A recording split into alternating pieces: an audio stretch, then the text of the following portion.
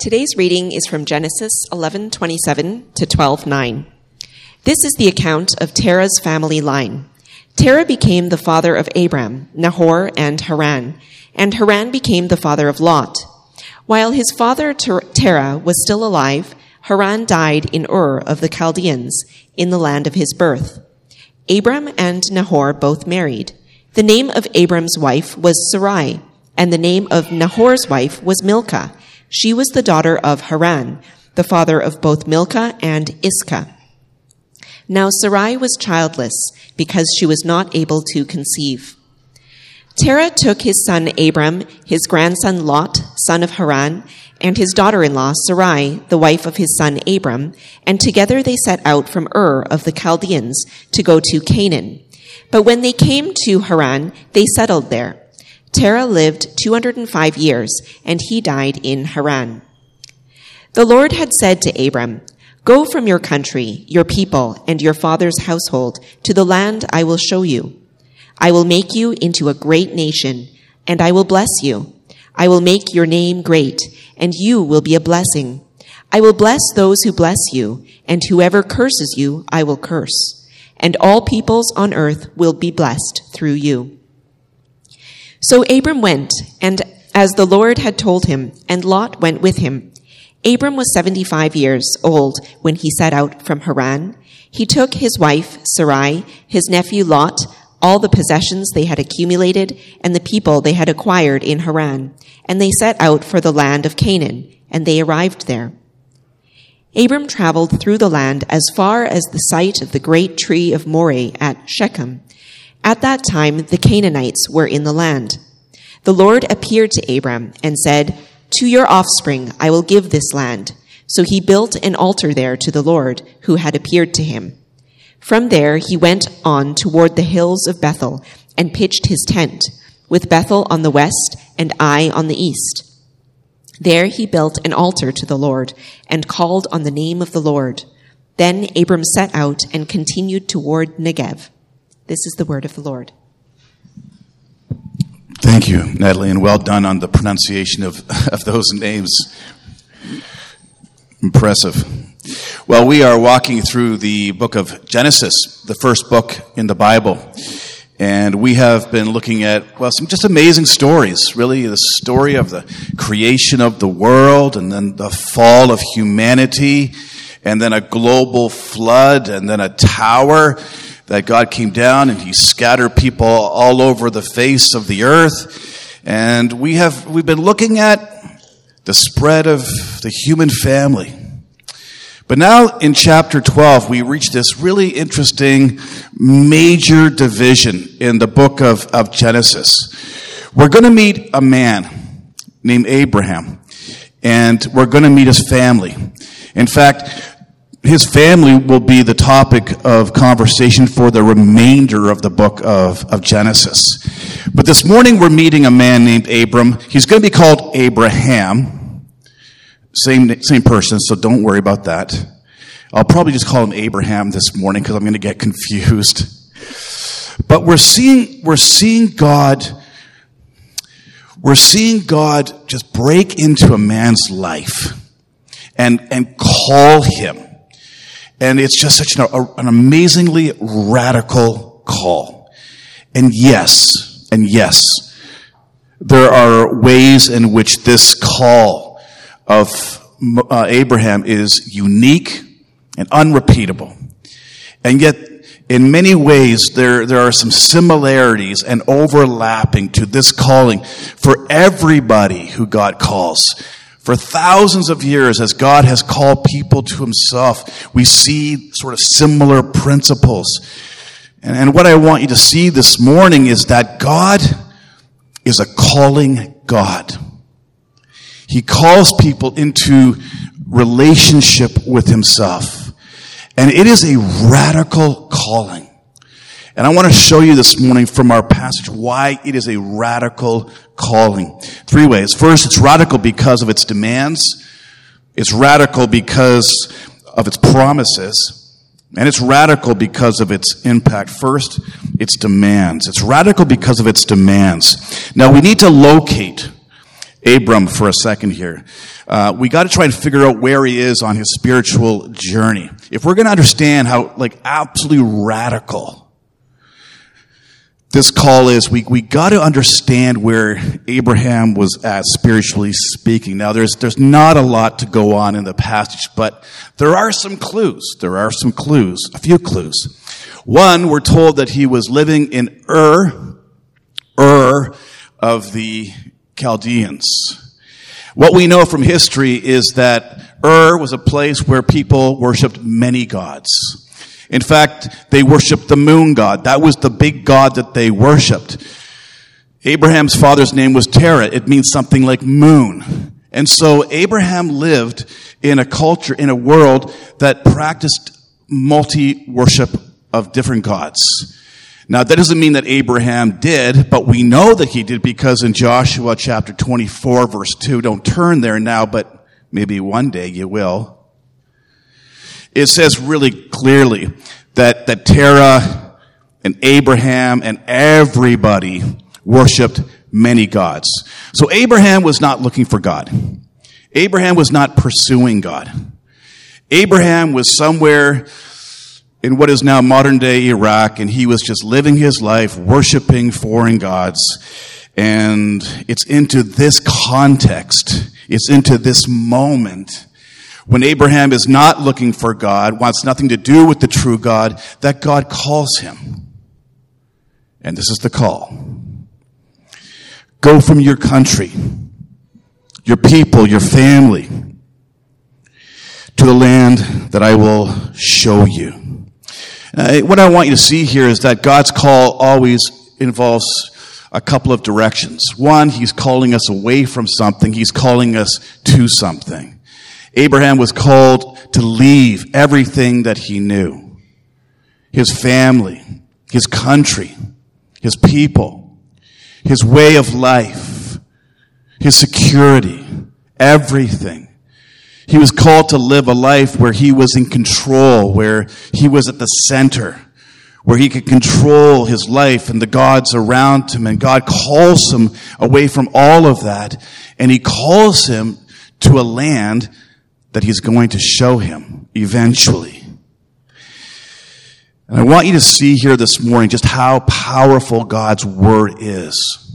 And I want you to hear the demands that God puts on this radical calling. Because it is always a call to leave something. And it is always a call to go somewhere. It's always a call to leave the life that we knew. A life without God. A life where we're at the center. A life where we worship this and we worship that. We worship anything, everything, but the true God. And it's a call away from that, but it's a call to begin to walk a life of faith. A call to walk with God. A call to walk in relationship with God. But that is the motif. It's a call from and it's a call to. And that is the story of everybody who has heard and been impacted by this powerful call. This call comes with those demands on it. I know it did for me. Like some of you, I did grow up in a Christian family. I did grow up in a Christian family. But it didn't stick. Not for years. It was a real hassle, to be honest. I wasn't thrilled with going to church every Sunday. Most Sundays in my teenage years, I was just trying to stay awake and nurse my hangover. And Jesus was a major inconvenience for me. I remember the first time I prayed. I was so stoned.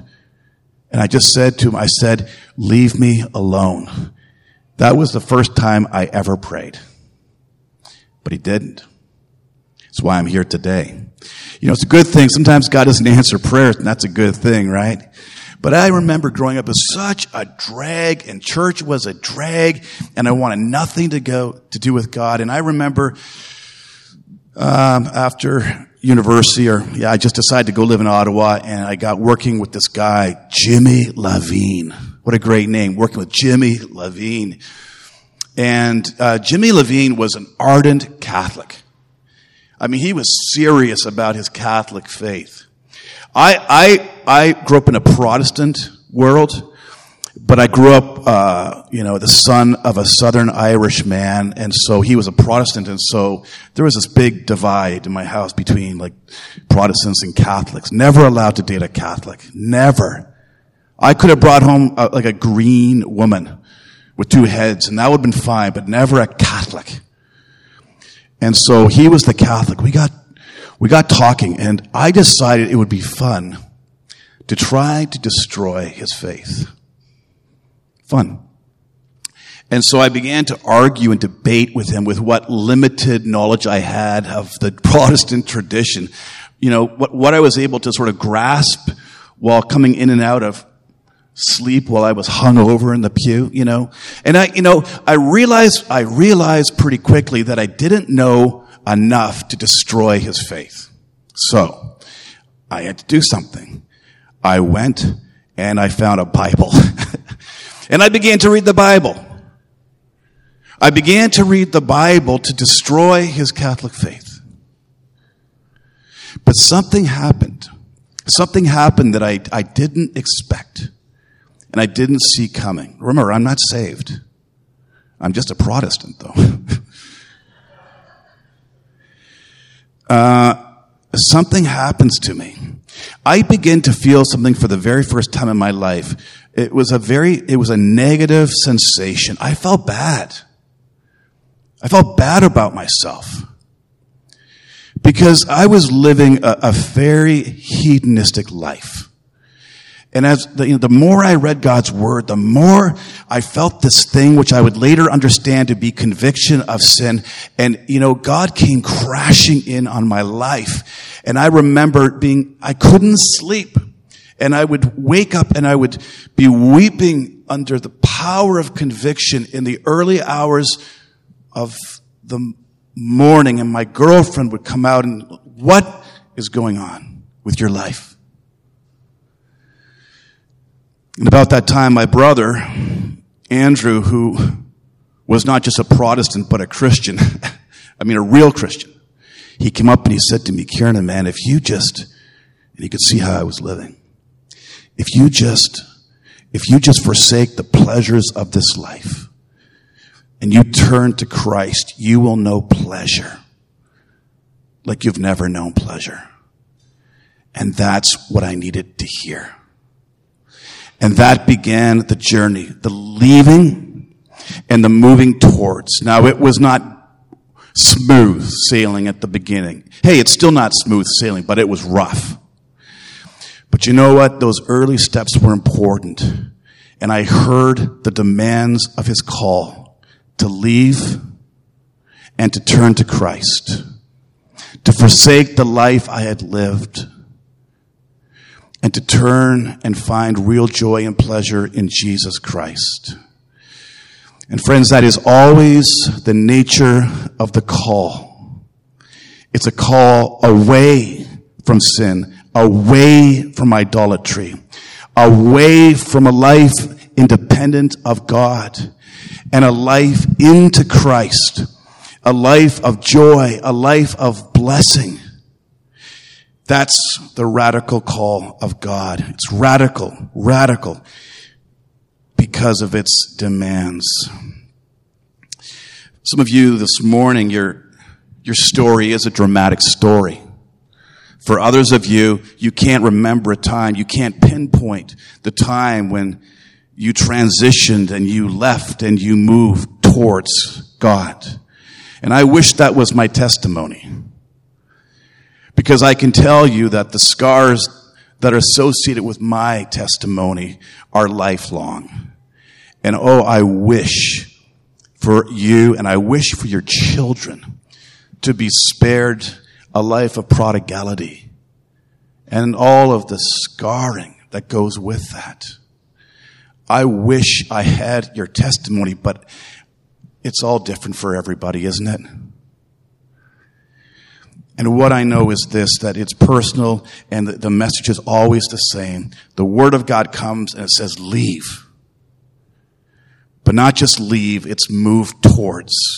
And move towards blessing. Now, this is what I want to show you this morning. That his call is radical, not just because of its demands, but also because of its promises. Okay? Secondly. And I want you to do something for a second, and it shouldn't be difficult. Here it is. I want you to try and put yourself in Abram's shoes. Okay? Now, I'll tell you why that shouldn't be difficult. Because nobody knew Abram. Now, don't be offended by that. But it's true. Nobody knew him. Nobody knew him. He wasn't a household name. He hadn't written a best-selling book. As far as we know, he had done nothing significant in terms of accomplishments in his life. He was kind of just tucked away in some remote place of the world, and nobody knew him. It shouldn't be hard to identify with that, right? Right? But it's in this context, try and get this, that these mind-bending promises come to Abraham. Hear it. Oh, by the way, he couldn't have kids. His wife was barren. And here come the promises. I will make you into a great nation, and I will bless you. I will make your name great, and you will be a blessing. I will bless those who bless you, and whoever curses you, I will curse, and all peoples on earth will be blessed through you. Okay, so here's a guy that nobody knows. His family line is dead. That's it.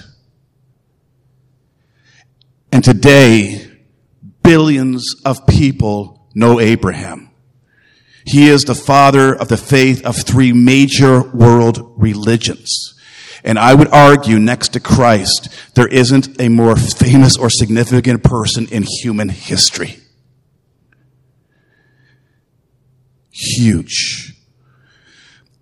Imagine what Abram thought or felt when he heard God make these promises to him. I'm going to make your name great. I'm going to make you into a nation. I'm going to give you land. I'm going to bless you, bless you, bless you, bless you. I think he must have been absolutely overwhelmed to hear that. The physical blessings that are promised here are just mind-bending. But so are the spiritual blessings. And all of the physical blessings that are being promised to Abraham here they are pointers to a far greater blessing. And you've got to hear this. All of these physical blessings, they were all pointing in one way or another to one person. And that person is Jesus Christ. Jesus said of Abraham, that Abraham rejoiced to see my day. He saw it and was glad. Romans says that the real children of Abraham, are not children who are born according to the flesh, but who are by faith looking to Jesus Christ. And so that's where these promises are all ultimately pointing. Now, the reason why this is so critical and so vastly important for you is you need to know what promises of blessing are being promised to you. And I don't doubt that there are physical, material blessings promised in the New Testament. But when I read the New Testament, I just don't hear that accent. I don't hear the accent where God is promising wealth and health and favorable circumstances. When I hear the word blessing or blessedness as it's promised to us, please hear this. There are spiritual blessings. That we have been blessed with every spiritual blessing in Jesus Christ. Like what? Like, I will forgive your sins. Like, I will never leave you or forsake you. I will give my spirit to you. And when you die, I will take you to myself. I'm going to create a new heavens and a new earth that you will dwell in. I hear these promises, but I don't hear the promise of physical blessing, which would amount to something like your whole life will be nothing but okay and full of like material blessings and good health and favorable circumstances. I don't see it. And what's going to happen if you think that that's the blessedness that's being promised to you here in this calling? What happens when life goes sideways? What happens when it hits the fan? I'm asking you. You will become wildly disillusioned with who God is. And you will struggle in your faith. You will. October 19th, 2013, Alistair Chalmers wakes up with a severe migraine. He can't sleep for days. The energy is drained out of him. For months, he consults doctors who can't find a cure. They eventually do, and they tell him that there is no cure for what he has. He will spend the rest of his life 24/7, 365 with like mind-splitting migraines.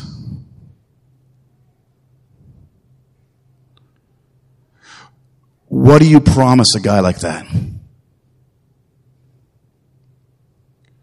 Do you promise him he's going to be okay? Do you promise that his migraines are going to disappear? You can't. I mean, one day they will, but you can't promise that in this life.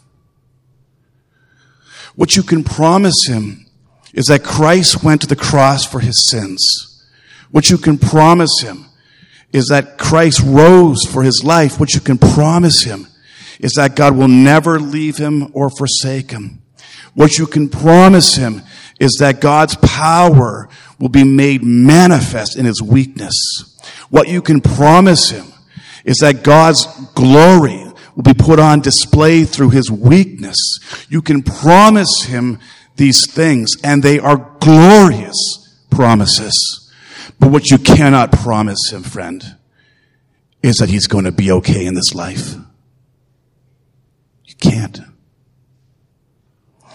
It's better to know the blessing that's being promised here in this calling. Because the promise that's being given to you is a life of blessing. But it is a kind of blessing that just far outweighs, it eclipses any material blessing that could ever come to you in this life. Because it is the blessing of being found in Christ with all the spiritual blessings that he promises to you. That, my friend, is what's so radical about this and these promises that are so attached to the calling of God. And so I would ask you this morning, what is it that you're going through in this life, whether hard or not, where you need to hear his promise? Like, what promise do you need to hear this morning? You say, I don't know what the promise is. I don't know where it's found. Find it. Find that promise. Write it down. Tape it to your wall. Tape it somewhere. Keep that in front of you. You need to hear this promise, whatever that promise is. And if you're having a hard time believing that promise, find a friend who will believe it for you and who will speak it into your life again and again and again. Listen, this calling that God makes on a person's life is a calling with such glorious promises. And they are promises that God has given to you. He wants you to hold on to. He wants you to walk with them. He wants you to believe them because they will make all the difference in your life. Okay? 3, it's radical because of its impact. Back in verse 31 of chapter 11, we're told that Terah and Abram and the whole family were called to leave Ur, and start walking towards Canaan. They got about halfway, about 500 miles, and then they stopped at a place called Haran for about 5 years. Abraham accumulates wealth, his father dies, and then he continues on. And as they're traveling, he sort of drops down into Canaan, which is Israel today. It feels weird saying that in this moment. Drops down, and the first place he goes is Shechem. Remember, he still does not know where he's going. God still has not told him where he's going. But he arrives at Shechem, and God finally says, Abram, this is the land that I promised to you way back in Ur. And Abraham, he makes an altar to God, he worships God, and then he continues south. He continues south to Bethel and to Ai, and he builds a tent there, and again, he worships God, and he goes down, he travels south to the Negev, and he walks around the whole country as though he owns the joint. And he does. He just hasn't taken possession of it yet. And it's amazing. You want to just think about this with me. This call that God had on his life, a call that was strong enough to bring him out of a life, the only life that he had known, and to get him walking with his family 1,000 miles to a land he didn't know anything about. And he does it. How do you account for that? How do you account for a guy leaving everything behind, walking who knows where, dropping down into a land that God says, I'm going to give to you, and he does it? And I think what you're seeing here is just the power of this call and the impact that this call can have and does have on people's lives. Hey, it's a crazy thing, this Christian life, isn't it? We're called to leave it all behind and put our faith in Jesus Christ and just walk and trust him every step of the way, not knowing where it's going to take us. Like, how do you account for the fact that you're following that call? I want to strongly suggest to you this morning that is owing to the power of the call of God on your life. The reason why you're walking this morning is because you've been called. Because when God calls a person, a man, a woman, it always has that seismic impact on a person's life. They will respond. Just like Isaac or Abram did. Think about this with me for a few minutes. Think of your life right now. Think of the unknown that's lying in front of you. Where is God calling you to walk today? What is that thing you cannot see? What is that thing that is just unknown to you? But right now, God is calling you to put faith in him. I'm just pausing to let you think about that. Because I have a sense right now that many of you this morning are wondering that very question. That God is calling you to something you cannot see. He's asking you to do something. You don't know how it's going to work out.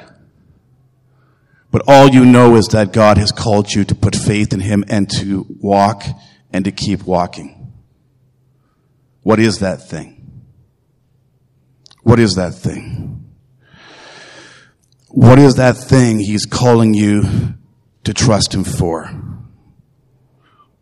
Maybe this morning he's asking you to trust him for your life and your eternal salvation.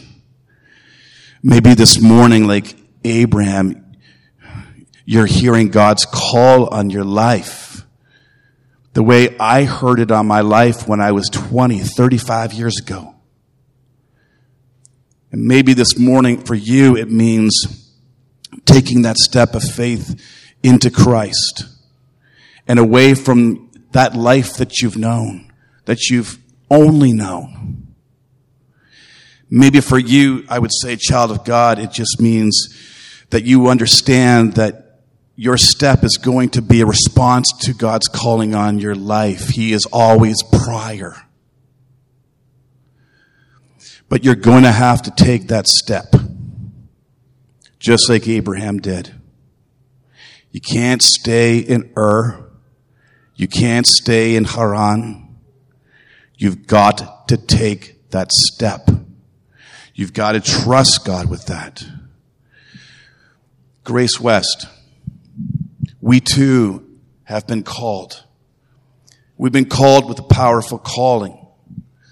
And it's a calling to walk by faith. There's much that we do not see right now. We can't see it. We don't need to see it. But the question I want to pose to you this morning is this: is he worth any sacrifice? Is he worth any sacrifice? Is he worth our discomfort and our inconvenience? Is the possibility of being a blessing the way God promised that Abram would be a blessing, does that potential have the power to propel us into a life of seeking the good and the blessing of God on people's lives? That's what I'm asking this morning. I believe the radical call of God is on this congregation. I believe he is calling us to leave and to put aside whatever is inconvenient and difficult,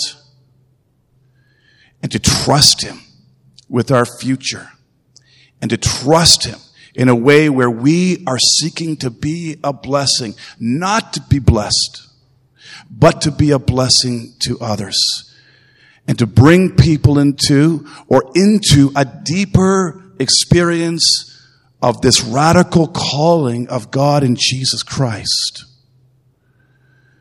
Will we answer the call? Will you answer the call? Will I answer the call?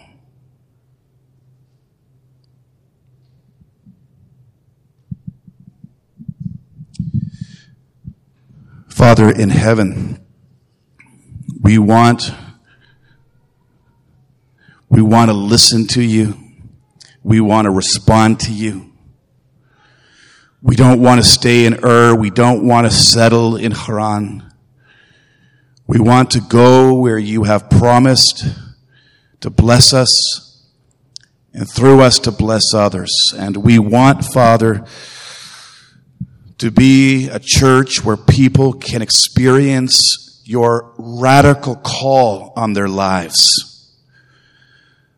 We want to be a church, Father, that responds to the promises, the radical promises of this call, and to its radical impact. Father in heaven, call us and help us to hear you. Help us to hear your promise of blessing. Help us to walk in faith and in obedience to that call. And Father, may we be a blessing. Bless us to be a blessing, we pray. In Jesus' name. Amen.